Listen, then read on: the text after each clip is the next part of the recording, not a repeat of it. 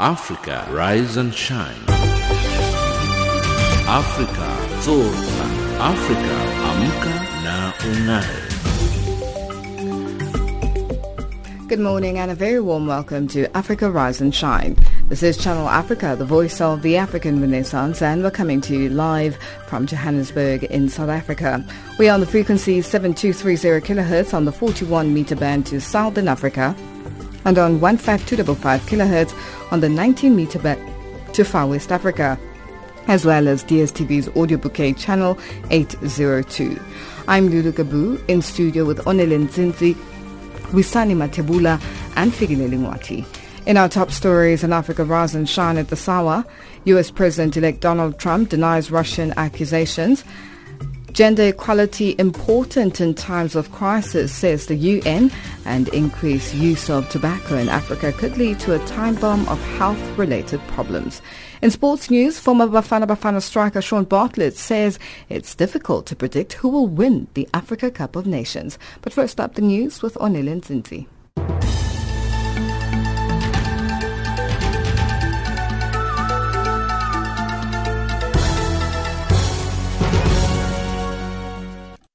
Thank you, Lulu. Kenyan opposition political parties have announced an alliance to fight the August presidential and parliamentary elections against President Uhuru Kenyatta's coalition. The coalition, dubbed the National Super Alliance, is currently made up of 15 opposition political parties. It will front a single candidate against Kenyatta, who is seeking a second and final term. Some of the key members of the National Super Alliance include former Prime Minister Raila Odinga, former Vice President Kalonzo Musyoka, and Foreign Affairs Minister Moses Wetangula. Kenya goes to the polls on August 8th to choose a president as well as members of parliament and the county assemblies. Sarah Kimani reports. Kenya will hold its general elections in August this year. The presidential ballot will be a hotly contested battle between incumbent President Uhuru Kenyatta, sasa mutakubali tuingie mwaka wa 2017 who is tukiwa na seeking a malumbano second kama and haya, final term, against the opposition. The opposition is currently working on a more united front led by former Prime Minister Raila Odinga of the Coalition for Reforms and Democracy, CORD. Last year, CORD held protests to demand the ouster of the Electoral Commission, claiming it could not be trusted to hold a free and fair election. African Editors Forum, the biggest journalists body on the continent, has condemned the continued arrest of journalists and editors in Botswana. As South Africa is taunted as a regional political powerhouse, calls have been made from Botswana for assistance. This follows the arrest of a prominent Sunday newspaper journalist in Botswana for sedition, a transgression that is equal to treason. His arrest is the third in 3 years, with a senior journalist from the same publication having fled the country and sought asylum in South Africa. Chairperson for African Editors Forum, Jovial Randau, says a broad democratic free press must be realized in Botswana. African Editors Forum has been concerned for quite a while by the arrest of journalists, the arrest of editors simply for what they have published. We condemn the activities of the government of Botswana and believe that if anyone is unhappy with the content of any publication to be resolved in amicable way. Force the government to remove from their statute books laws that are not promoting media freedom. An Egyptian court has upheld an earlier ruling to freeze the assets of 3 prominent rights activists, the latest chapter in a widening government crackdown against civil society groups. Wednesday's verdict targeted 2 Arab organizations for criminal reform, the freezing of their assets and those of 5 other rights campaigners in September last year was part of a wider case against at least 12 rights groups that dates back to 2011, but which was revived in 2015. The 8 face allegations that they illegally obtained foreign funds subsequently used to destabilize Egypt, where authorities have since 2013 killed hundreds of Islamists and jailed thousands more. Cameroon says its military offensive against Boko Haram across the Nigerian border has made major progress, with scores of jihadists killed and hundreds of hostages freed since December last year. Cameroonian troops have in recent weeks killed some 100 Boko Haram fighters and freed hundreds of hostages held by the group. Boko Haram's brutal insurgency, launched in northern Nigeria in 2009, has spread across the border to Cameroon, Chad and Niger. At least 20,000 people have been killed and some 2.6 million people displaced in violence. And lastly, Mozambique's capital will only get piped water every other day from this week. Authorities in Maputo are battling the worsening drought-induced shortages. According to Maputo's regional water company, ADEM, the tight new regulations, which kicked in on Tuesday, have been forced on them as a result of a 2-year drought. Water levels in the Umbeluzi River and Maputo's main dam are understood to be very low, although heavy rains have been recorded in parts of southern Mozambique in recent weeks. Channel Africa News, I am Onelin Tsinzi.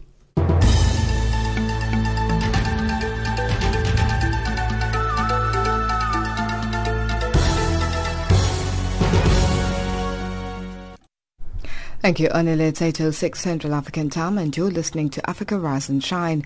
We're coming to you live from Johannesburg in South Africa. U.S. President-elect Donald Trump has attacked the U.S. intelligence agencies, suggesting they may have been behind the leak of allegations that Russia gathered compromising material on him.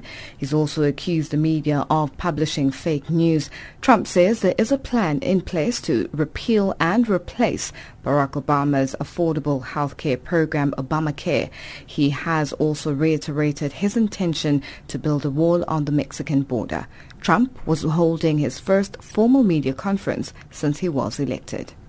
It's very familiar territory, news conferences, because we used to give them on a almost daily basis. I think we probably maybe won the nomination because of news conferences, and it's good to be with you.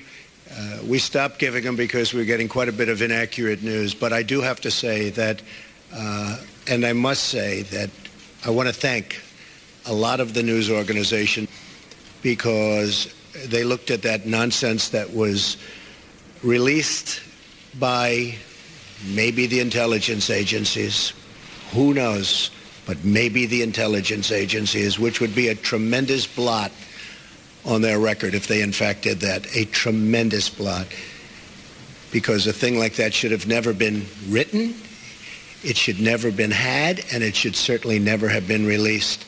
But I want to thank a lot of the news organizations, for some of whom have not treated me very well over the years, a couple in particular, and they came out so strongly against that fake news and the fact that it was written about by primarily one group and one television station.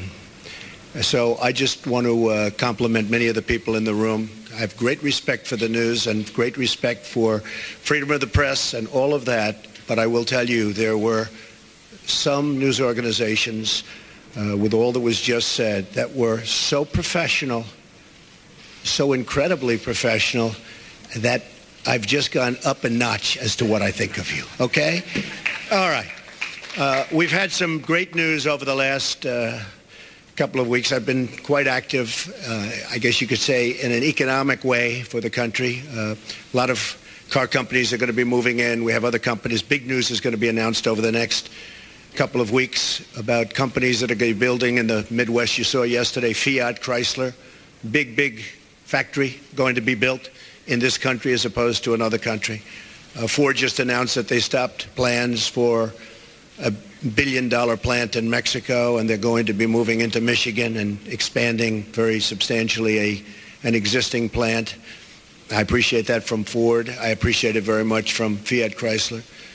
I hope that General Motors will be following, and I think they will be. I think a lot of people will be following. I think a lot of industries are going to be coming back. We have to get our drug industry coming back. Our drug industry has been disastrous. They're leaving left and right. They supply our drugs, but they don't make them here to a large extent. And the other thing we have to do is create new bidding procedures for the drug industry, because they're getting away with murder. Pharma has a lot of lobbies, a lot of lobbyists, and a lot of power. And there's very little bidding on drugs. We're the largest buyer of drugs in the world, and yet we don't bid properly, and we're going to start bidding, and we're going to save billions of dollars over a period of time. And we're going to do that with a lot of other industries. I'm very much involved with the generals and admirals on the airplane, the F-35. You've been reading about it. And it's way, way behind schedule and many, many billions of dollars over budget. I don't like that. And the admirals have been fantastic. The generals have been fantastic. I've really gotten to know them well. And we're going to do some big things on the F-35 program and perhaps the F-18 program. And we're going to get those costs way down. And we're going to get the plane to be even better. And we're going to have some competition, and it's going to be a beautiful thing. So we've been very, very much involved, and other things. We had Jack Ma. We had so many incredible people coming here. Mr. Arnault. They're going to do tremendous things in this country. And they're very excited. And I will say, if the election didn't turn out the way it turned out, they would not be here. They would not be in my office. They would not be in anybody else's office. They'd be building and doing things in other countries. So there's a great spirit going on right now, a spirit that many people have told me they've never seen before, ever. We're going to create jobs. I said that I will be the greatest jobs producer that God ever created. And I mean that. I'm going to work very hard on that. We need certain amounts of other things, including a little bit of luck. But I think we're going to do a real job. And I'm very proud of what we've done, and we haven't even gotten there yet. I look very much forward to the inauguration. It's going to be a beautiful event. I have no deals in Russia. I have no deals that could happen in Russia because we've stayed away. And I have no loans with Russia. As a real estate developer, I have very, very little debt. I have assets that are, and now people have found out how big the company is. I have very little debt. I have very low debt. But I have no loans with Russia at all. And I thought that was important to put out. I certify that. So I have no deals. I have no loans. And I have no dealings. We could make deals in Russia very easily if we wanted to. I just don't want to because I think that would be a conflict. So I have no loans, no dealings, and no current pending deals. Now, I have to say one other thing. Over the weekend, I was offered $2 billion to do a deal in Dubai with a very, very, very amazing man, a great, great developer from the Middle East, Hussein Damak, a friend of mine, great guy, and was offered $2 billion to do a deal in Dubai, number of deals. And I turned it down. I didn't have to turn it down because, as you know, I have a no conflict situation because I'm president, which is, I didn't know about that until about 3 months ago, but it's a nice thing to have. But I don't want to take advantage of something. And that was U.S. President-elect Donald Trump ending that report. Kenya's opposition parties have unveiled a coalition to face off with President Uhuru Kenyatta during the country's general election due in August this year. The coalition, dubbed the National Super Alliance, currently made up of 15 opposition political parties, will front a single candidate against Kenyatta, who is seeking a second and final term. Some of the key members of the coalition include former Prime Minister Raila Odinga, former Vice President Kalonzo Musyoka, and Foreign Affairs Minister Moses Wetangula. Kenya goes to the polls on August 8th to choose a president as well as members of parliament and the country and the county assemblies. Sarah Kimani has more.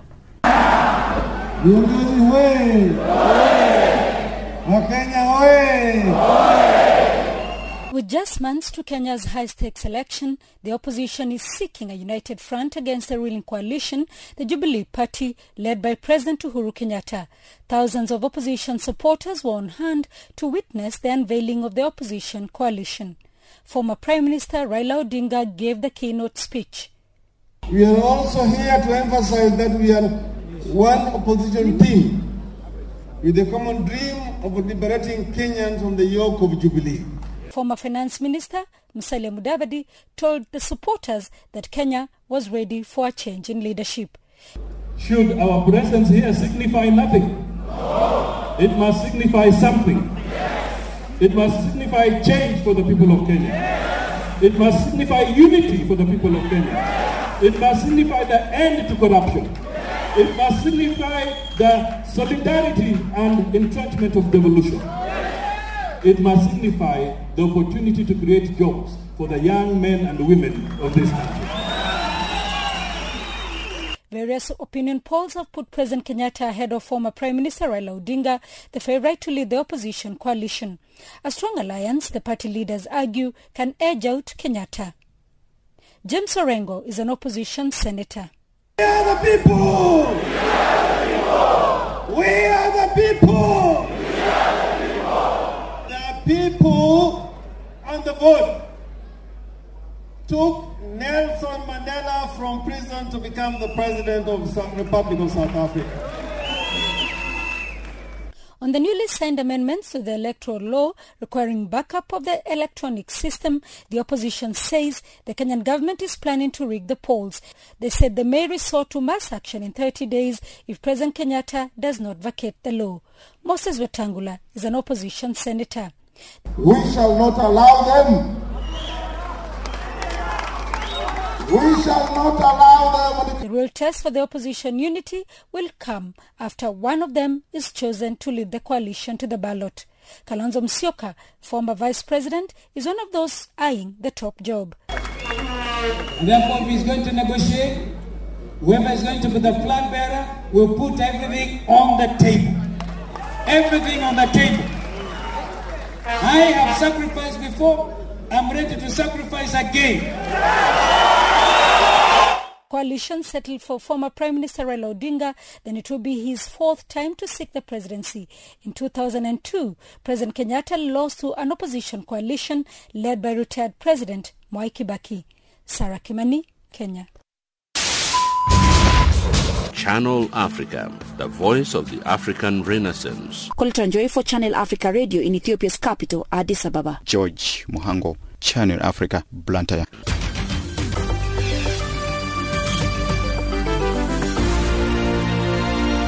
Reporting for Channel Africa, I am Hilda Kekeloa in Zambia. Reporting for Channel Africa in Harare, Zimbabwe, this is Simon Muchemwa. From an African perspective, listen to Channel Africa in English, Kiswahili, French, Silozi, Portuguese, and Chinyanja. Reporting for Channel Africa, this is Moki Kinzeka in Yaoundé. Informing the world about Africa. Ntakwana Ngatani in Mohalizuk, Lesotho. Reporting for Channel Africa, Mwaigi Konyo in Nairobi. Channel Africa, the voice of the African Renaissance. It's 8:17 Central African Time and you're listening to Africa Rise and Shine. We're coming to you live from Johannesburg in South Africa on the frequency 7230 kHz on the 41 meter band to Southern Africa and on 15255 kHz on the 19 meter band to Far West Africa, as well as DSTV's audio bouquet channel 802. The UN Security Council has been urged to continue calling for the swift endorsement of a recent political agreement in the Democratic Republic of Congo. The appeal was made by UN peacekeeping chief Hervé Latsou, who has updated members on political and security developments in the country. Government and opposition groups had signed an agreement in late December related to the electoral process. Diane Penn has more. The crisis stems from President Joseph Kabila's decision to remain in power beyond the end of his second and final mandated term. Under the agreement, he will leave office after elections which will be held no later than December of this year. Speaking through an interpreter, Mr. Latsou said the 31 December accord came at a critical time in the DRC, one of rising political tension and violence in some parts of the country. It should also be highlighted that now the horizons opens for elections finally. Now for these to take place in December 2017, political, financial, technical and logistical support will be needed on a large scale. any delays in establishing the electoral roster and the establishment of the transition government and implementing the 31st of December agreement all could have a negative impact on the timetable. So everything must be done to ensure that the electoral process is not subject to any delays. The agreement was signed under the auspices of the Catholic Church. Monsignor Marcel Utembi, chair of the National Episcopal Conference of the Congo, spoke via video conference from the capital, Kinshasa. The political commitments agreed in Kinshasa provide for the establishment of a national council to oversee the agreement and the establishment of a broad government of national unity, and it is urgent that these bodies be actually implemented as soon as the agreed program is implemented in the near future. Meanwhile, the volatile security situation in the eastern DRC remains a concern. The activities of various militia groups are on the rise, coupled with the threat posed by armed groups out of Uganda, Rwanda, and now South Sudan. Ambassador Ignace Gatamavita Walafuta is the DRC representative to the United Nations. He spoke through an interpreter. The DRC cannot continue to be a haven for foreign armed groups. Neighbouring countries must adopt policies that encourage the return of their nationals who are currently in DRC. This will alleviate tension, remove suspicion, and therefore lead to the trust in the region and the peace that we need in the eastern part of DRC. The ambassador expressed gratitude for UN efforts to preserve his country's sovereignty and to safeguard peace and stability. Diane Penn, United Nations. African Editors Forum, the biggest journalist body on the continent, has condemned the continued arrests of journalists and editors in Botswana, as South Africa is taunted as the regional political powerhouse. Calls have been made from Botswana for assistance. This follows the arrest of a prominent Sunday newspaper editor in that country for sedition, a transgression that is equal to treason. His arrest is the third in 3 years, with a senior journalist from the same publication having fled the country and seeking asylum in South Africa. Lucas Mutibedi reports. The South African government should flex its muscle on neighboring countries, particularly Botswana, to allow for a more greater media freedom. This is according to continental media bodies following the arrest of Outsa Mokoni, an editor for a prominent Botswana Sunday newspaper. Outsa was charged with a Section 51 of Botswana Sedition Act, which is equal to treason. He was previously arrested for the same offense, with the office being ransacked by police following the publication of another article. The journalist who carried the story, Edgar Tsimane, who still faces arrest, fled the country for South Africa. The Botswana Editors Forum says at least 9 journalists have been arrested since 2013 and several others have been harassed and intimidated.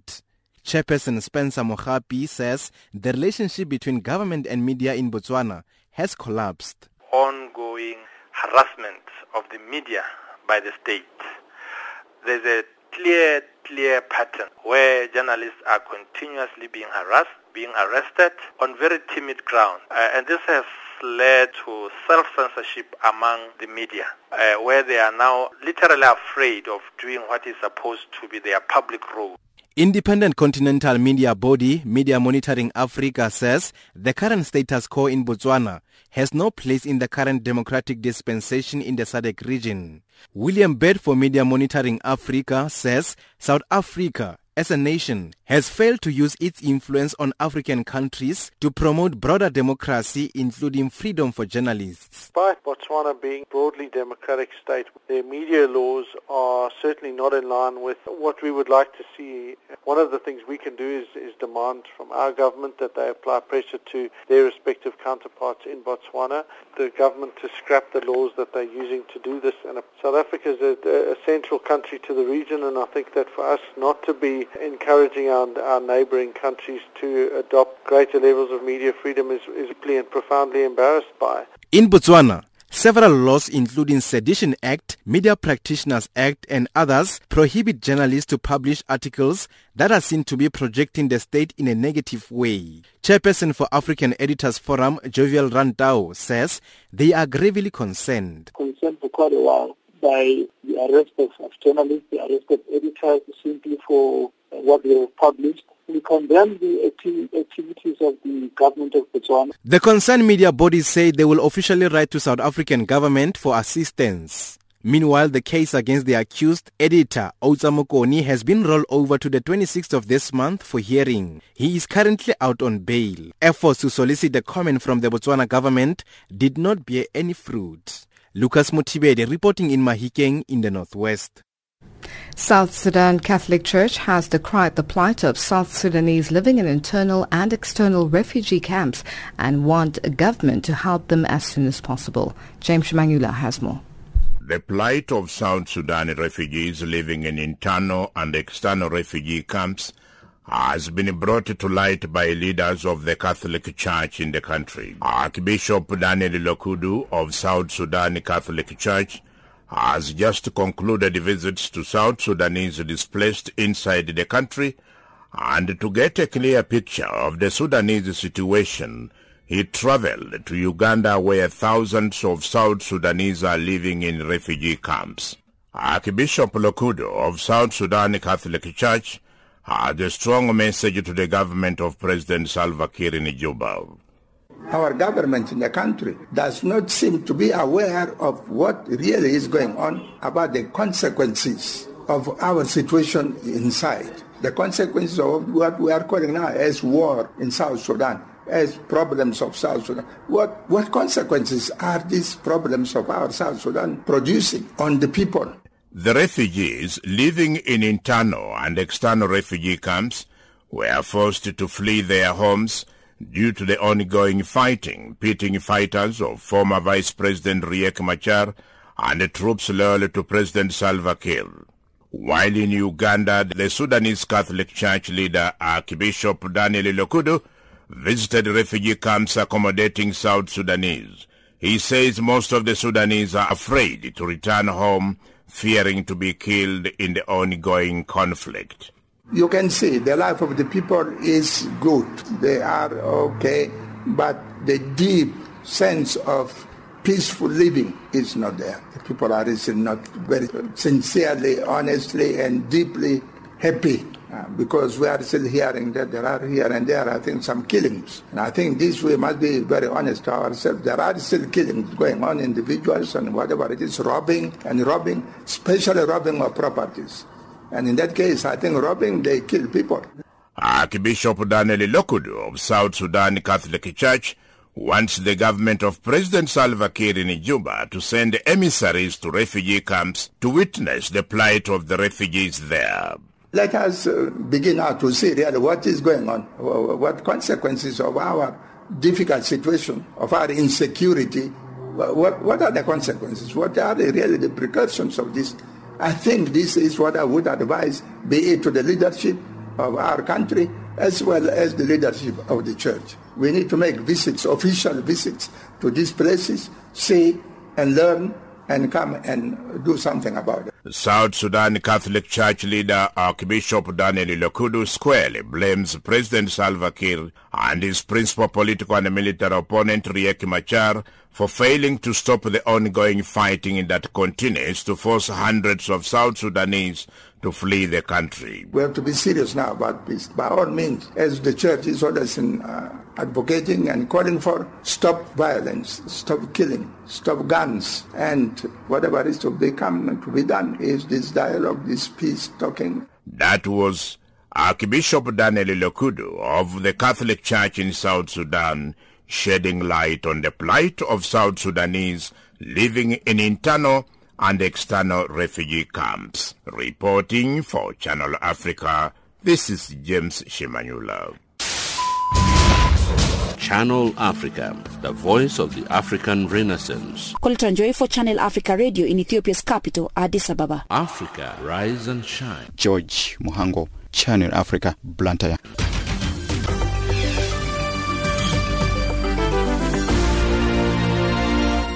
Reporting for Channel Africa, I am Hilda Kekelwa in Zambia. Reporting for Channel Africa in Harare, Zimbabwe, this is Simon Muchemwa. From an African perspective, listen to Channel Africa in English, Kiswahili, French, Silozi, Portuguese, and Chinyanja. Reporting for Channel Africa, this is Moki Kinzeka in Yaoundé. Informing the world about Africa. Ntakwana Ngatani in Mohale's-Hoek, Lesotho. Reporting for Channel Africa, Mwai Gikonyo in Nairobi. Channel Africa, the voice of the African Renaissance. It's 8:30 and our headlines up next with Onele Nzinzi.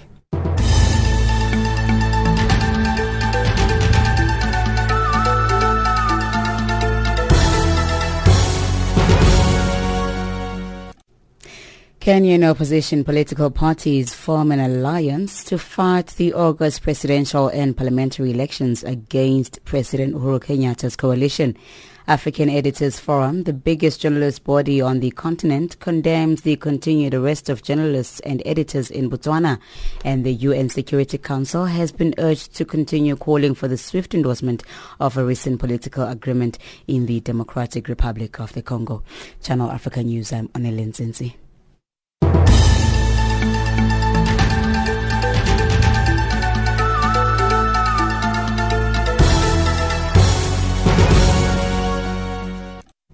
Thank you, Onele. In a world beset by crisis and disasters, women and girls are far more vulnerable than their male counterparts. That's according to UN Women's Humanitarian Coordinator and Deputy Director Program, Daniel Seymour. Women and girls are 2.5 times more likely to be out of school and far more likely to lose their jobs. The UN agency is working to empower women to be more resilient in responding to a crisis. Andita Listerini asked Seymour why promoting gender equality is important in times of crisis, especially when people mostly focus on basic humanitarian assistance. Crises impact men and women, boys and girls differently. So I think people are familiar with the idea, for example, of vulnerability to sexual exploitation or trafficking and so on. But actually, as you look across all of the indicators, everything we measure, every way we try to figure out what the impact of a crisis has been on people, we see that women and girls come off worst. So they're 2.5 times more likely to be out of school, for example, or far more likely to have lost jobs or employment. Every way across you see there's greater vulnerability. But also, women and girls have this incredible capacity to support and protect their families and their communities. Just like in all other areas of life, it's women who really take the lead in looking after their families and particularly their children, who are also among the most vulnerable in a crisis. Can you give some examples of concrete humanitarian work that UN Women has done to empower these women that you mentioned? UN Women's role in emergencies and crises is to find the best ways that we can really support the overall UN response. The first thing we do is that we make sure that everybody who's taking part in responding to a crisis has the information and the understanding they need of what is it about this crisis, this emergency, that's special for women and girls, both in terms of their vulnerabilities but also the contribution that they can make. So, for example, in the response to Ebola, we did a study together with Oxfam that really showed the ways in which women and girls were vulnerable to infection, but also the opportunities that women and girls had to help prevent further infection and to help the country recover. Second thing we do is we call it localization, but it's basically what it means is we support women's organizations and things like women's ministries in government to be really active and play a full part in the response to an emergency. For example, in Nepal, after the earthquake, we were working very closely with the women's ministry, also with women's organizations, so that they could really be active in shaping the response and the recovery from the earthquake. Lastly, the final thing we do is we do have a service that we provide where it's appropriate and in a form that's appropriate depending on the context. And these are essentially centres that women can go to provide a whole range of services and support. And one of the biggest things there is opportunities to earn an income and to get training so that they can become resilient and look after themselves. How effective have your projects been? What we see is, again and again, these really, I think, deeply inspiring examples of individual women who've gone through the centres and have been able to earn money that they use to help their kids get to school, to make sure they've got the food they need, to it's simple things like being able to afford blankets because it's cold at night, but also not just women, as mothers and carers, but actually young women, 13, 14-year-old girls who are going and really seizing an opportunity. You'll see the opportunity that was given to a couple of twin sisters who learned how to fix mobile phones as a profession, and this is genuinely life-changing. These are girls who, frankly, they would probably have been married off very young, not because their families think that's great per se, but because the families don't see for them any alternative opportunity for how they're going to be safe and protected and look after themselves. Last question. UN Women is not technically a UN agency that deals with humanitarian assistance. And how is the future of UN Women's programs in emergencies and humanitarian crises? What we do is not super cash intensive. And we don't ever imagine, a world where you have, UN Women Land Rovers driving around and UN Women planes, snow dropping pallets of stuff out the back. What we do imagine is a situation where, our ambition to get to, and we feel we're on the way there, is that any time there's a crisis or an emergency, you can depend on UN Women to make sure that 4 things are in place. And they're those 4 things I said before, that the assessment is there, people understand the gender dimensions of this crisis, that the capacity is there, the support is there for local, whether it's government or non-government actors, local women's organisations to play their fullest part, that the coordination systems and mechanisms have that gender expertise in place to make sure that they're taking the situation, the capacities and the opportunities of women and girls into account, and that those services are there, those, whether it's the OASIS, the House for Women, whatever you call it, but those resilience hubs, those resilience centres are there that women can go to access all of those opportunities. That was UN Women's Humanitarian Coordinator and Deputy Director Programme Daniel Seymour speaking to UN Radio's Andita Listiarini. Violence and insecurity in Iraq have caused children and teenagers serious psychological problems such as post-traumatic stress disorder and extreme anxiety. As according to Abdullah Wahed Abdullah, a psychologist at Terre de Homme, a United Nations Children's Fund partner organization that deals with child migration.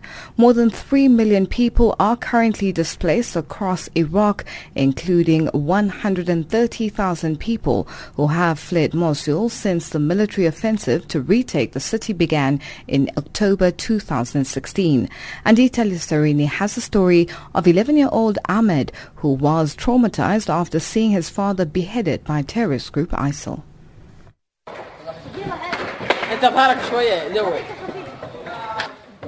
Ahmed is playing foosball with friends he makes at the youth center in a camp for displaced people in Erbil, Iraq. He fills his day with playing chess, drawing, and learning English in the hopes that he can recuperate from the trauma of losing his father. Ahmed told UNICEF the day ISIL terrorists came to his hometown in northern Iraq and took his father's life, who was a police officer. When ISIL first arrived, they asked us to take them to the police officers in town so they could pay them their salaries. I believe they were telling the truth, so I took them to my father. When we arrived, they beheaded him. Next, they went to our village and started arresting, lashing, and beheading more people. Ahmed is now an orphan. His mother stayed with him until he turned 7 and left him when she got remarried. He is one out of 300 boys who have received assistance at the youth center since it opened in the summer of 2016. Here's Abdul Wahed Abdullah, a psychologist at the center. The young men here at the center suffer from many psychological problems. For instance, many of them suffer from PTSD or post-traumatic stress disorder. Some of them struggle with incontinence, and many of them experience extreme anxiety and sleep disorders. Ahmed is determined to go back to school. If anything, the tragic loss of his father does not stop him from dreaming about the future. When I graduate, I will become a policeman. My father was a policeman, and I would like to be one too. Across Iraq, nearly 5 million children have been directly affected by the conflict, and 3.5 million children are out of school. This youth center is one small but important safe haven for those who want to heal, study, and look to the future. Andita Listiarini, United Nations. The increased use of tobacco in Africa could lead to a time bomb of health-related problems, according to the World Health Organization. WHO has recently published the Economics of Tobacco and Tobacco Control report, which shows that while the global consumption of tobacco is declining, in Africa, the reverse is happening. The UN's Daniel Dickinson was speaking to Evan Blecher, an economist with the WHO in Geneva. What we're really seeing in Africa right now is an increase in tobacco use. Traditionally, we've seen tobacco use in Africa lower than in most other regions in the world. As we're seeing that tobacco use is falling in the developed world and even starting to fall in some places in the developing world, we're starting to see the slack then picking up in Africa, where the multinational tobacco companies are starting to target African consumers far more aggressively. Presumably it's about economic wealth. But why, when people have more money, do they start smoking? It's not a very sensible thing to do, is it? It's kind of interesting because it happens differently at different stages of an epidemic, in a way. What we see in the developed world, as people become more educated, richer, so to speak, we start seeing their probability of becoming smokers decline. Their knowledge of the health consequences of smoking and probably wanting a healthier lifestyle starts to increase. But when we look at the developing world, and particularly the low-income countries, it's kind of the opposite. As people urbanize, as they become wealthier, they're starting to smoke more. Part of that's also linked to tobacco advertising, marketing, and sponsorship. In the developed world, the ability of the companies to brand their products as being aspirational, which are being linked to that growing incomes and higher education, is no longer possible because we don't see advertising, sponsorship, promotion, marketing of tobacco products. In many African countries, we don't quite have these policies in place yet. And the result is that tobacco companies are still able to use aggressive marketing tactics. What are the health implications looking ahead? Are we looking at a time bomb? In a way we are. On one side, we look at the typical smoking-related diseases. Typically, those are cancers, cardiovascular disease, and COPD, chronic obstructive pulmonary diseases. What we're seeing is as African populations are healthier than they've ever been, we look at child mortality rates in Africa are as low as they've ever been, and life expectancy is rising, often because we've had great successes in infectious diseases and dealing with HIV and AIDS, and hopefully going forward with malaria. As those populations start living longer, so they're going to have greater lengths of exposures to tobacco smoke, and thus have greater probabilities of contracting those diseases. The other side of it is that the health systems, which are already overburdened with infectious diseases like HIV, AIDS, TB, malaria, aren't in the position to be able to treat those diseases. So we're seeing this sort of time bomb in terms of the increased diseases because of increased tobacco use, the increased disease burden because of longer life expectancy because of other successes in an environment where health systems are already overstretched. We don't have the resources in these countries to then deal with the massive time bomb of tobacco-related diseases. So it doesn't sound as though countries in Africa are at all prepared for what's going to happen. They're underprepared to some extent, but at the same time, where Africa does have an advantage is that we have the tools ready through a generation or 2 generations of experience with the developed world. We have the tools, the policy tools available to implement it in African countries to prevent an epidemic. In the developed world, we had to intervene and we had to reverse an epidemic. Smoking rates in African countries are still low enough that if we make successful interventions now, we're going to be able to prevent that. We know how to do it, we know what to do, and we are already doing it. I think we're already seeing great strides in Africa in implementing tobacco control policies. We've seen some fantastic successes already in all parts of the continent. And obviously the governments of the tobacco-producing countries in Africa probably think it's quite a good thing. They're making lots of money from this. Yes, and it really is challenging. There are a number of countries in Africa that are significant tobacco producers. Some of these economies are very dependent on tobacco growing as a source of revenues, a source of foreign currency through exports. So those countries are looking at this, and they're looking at it with trepidation because significant reduction in tobacco use is going to affect their bottom line. But the reality is the global demand for tobacco use is declining. While African tobacco usage is increasing, Africa isn't big enough and it can never increase at a large enough level to offset the declines in tobacco use we're seeing in other parts of the world. And that was Evan Blecher, an economist with the WHO in Geneva, speaking to UN Radio's Daniel Dickinson. It's 8:45 and our economics update up next with Wisani Matabula.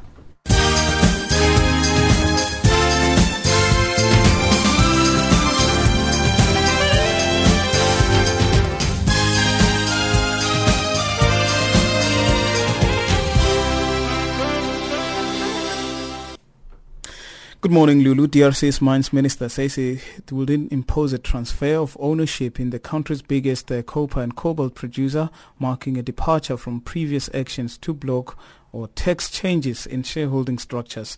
Glencore is considering increasing its 69% stake in the Mutanda mining project.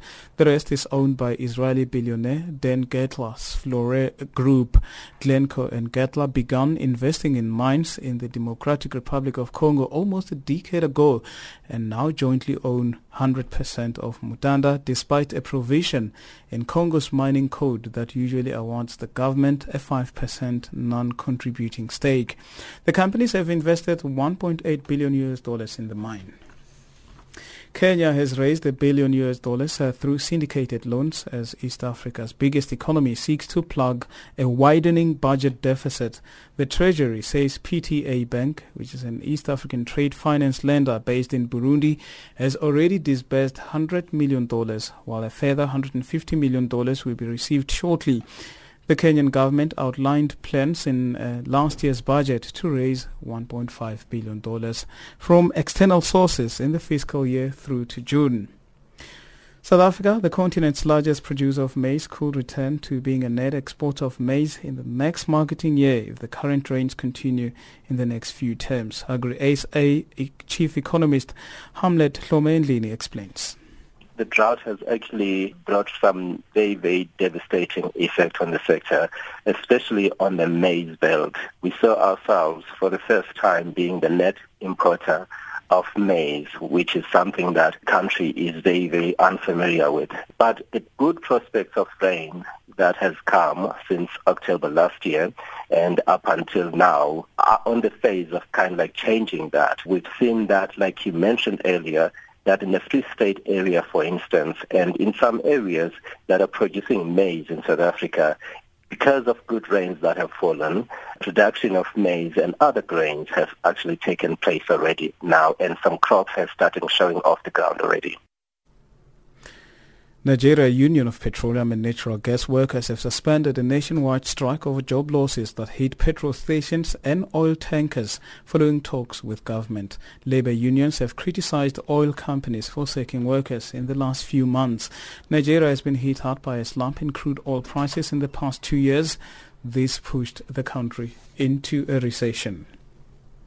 The former regional heads of Africa at private equity giants KKR and Khalil are setting up an investment firm, Arcana Partners, to target local equity investments of up to $100 million. Private equity opportunities in Africa are often seen as too small for the buyout industry's titans. The new firm will look for ventures which are ready to absorb up to $100 million, but will mostly focus on opportunities requiring between $20 and $60 million of equity. Financial indicators now. The dollar is at 13.75, South African rands at 10.59, Botswana Pula and 10.09, Zambian Kwacha also trading at 0.822, the British pound and 0.94 against the euro. Commodities: gold $1,187, platinum $978 per fine ounce, Brent crude oil at $54.51 per barrel. That's your economics news for now.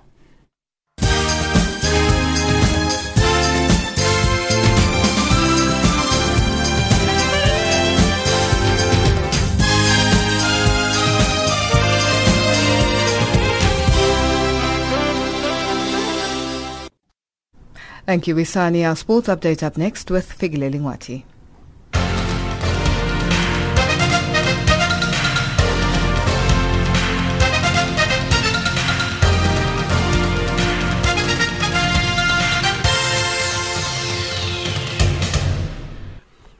In our sports update this hour, we begin with football news. Wilfred Zaha was among the scorers as African Nations Cup holders Ivory Coast produced a dominant display to beat Uganda 3-0 last night in a final warm-up before they begin their title defense. Aston Villa striker Jonathan Kojia opened the scoring 5 minutes into the second half in Abu Dhabi with a back post header from Zaha's cross.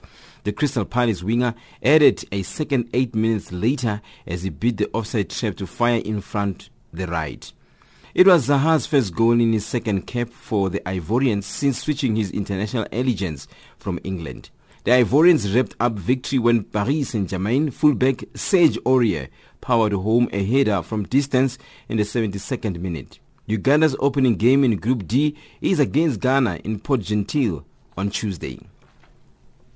In cricket news, Proteas opening batsman Stephen Cook has acknowledged batsman and team stalwart Hashim Amla's cricketing prowess, but believes what stands out about him is the fantastic person he is. I grew up playing school cricket against him. I mean, he played for DHS, I played for King Edwards, and I've always known him as a great player and a fantastic person. I think that's the most important thing. I mean, you can look up stats and see all the records in the hundreds, and yes, that tells one half of the tale, but the person he is,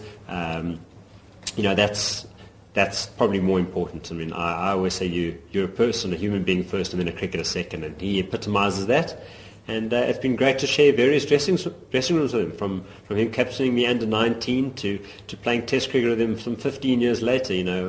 And on my debut, got to bat with him for a long period of time. And he's so welcoming and such a voice of calm around things. When situations are tricky, or even when people just need to be grounded a little bit, he's the voice of reason, and he brings a lot of confidence to the group. I mean, I spoke a little bit about it in Australia, but although he didn't score many runs in Australia, the impact he had on the other guys performing was immense. His experience on the wickets, on how to deal with the Australians, with the variety of the difficulties, it was a big help to guys like myself. And, he plays a vital role in the side, whether he scores 0 to 100. He's almost one of those guys, he starts on 30. Because he's added 30 runs before he's even walked out to bat. He's added 30 runs in value by his experience and the person he is. Proteas all-rounder Wayne Parnell says it will be a wonderful gesture from the team to celebrate Amla's 100th Test appearance with a win against Sri Lanka and a series whitewash. Yeah, obviously Hashim with his 100th Test match, I mean his record speaks for itself. He's been probably one of our sort of pillars over a long period of time. So it will be firstly really nice for us to have him play Thursday. And I think giving him a victory would also be really nice. And then obviously aiming for the whitewash. I think we haven't had a whitewash for quite some time now. So that is obviously something that we would like to do. But having said that, it obviously starts at 0 for 0 on Thursday again. So, Hashim's been amazing, and just his presence throughout my international career. He's always been someone that, if I felt that things have gotten tough, I could always confide in him. He's been like a brother to me on tour, and awesome team, man. And I just want to wish him all the best with Thursday.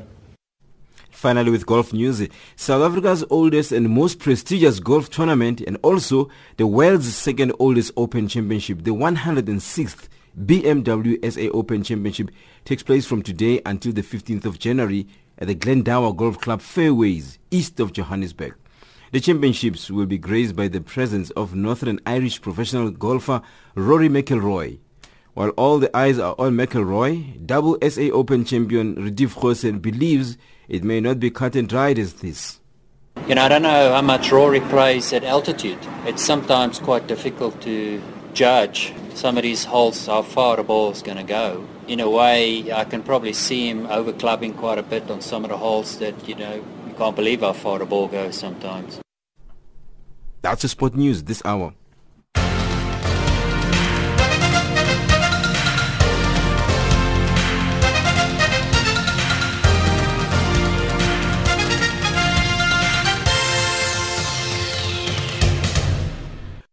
Africa, rise and shine. Africa, zorka. Africa, amka na ung'are. Recapping our top stories on Africa Rise and Shine at this hour, U.S. President-elect Donald Trump denies Russian accusations. Gender equality important in times of crisis, says the UN, and increased use of tobacco in Africa could lead to a time bomb of health-related problems. That wraps up Africa Rise and Shine today. For myself, Lulu Gabu, producer Ronald Peary, technical producer Adrian Kinney, and the rest of the team, thank you for joining us. For comments about our show, send us an email at info@channelafrica.co.za or tweet us at RiseShineAfrica. Now taking us to the top of the hour for the news on the frequency 9625 kilohertz on the 31 meter band to Southern Africa is Number One by Davido.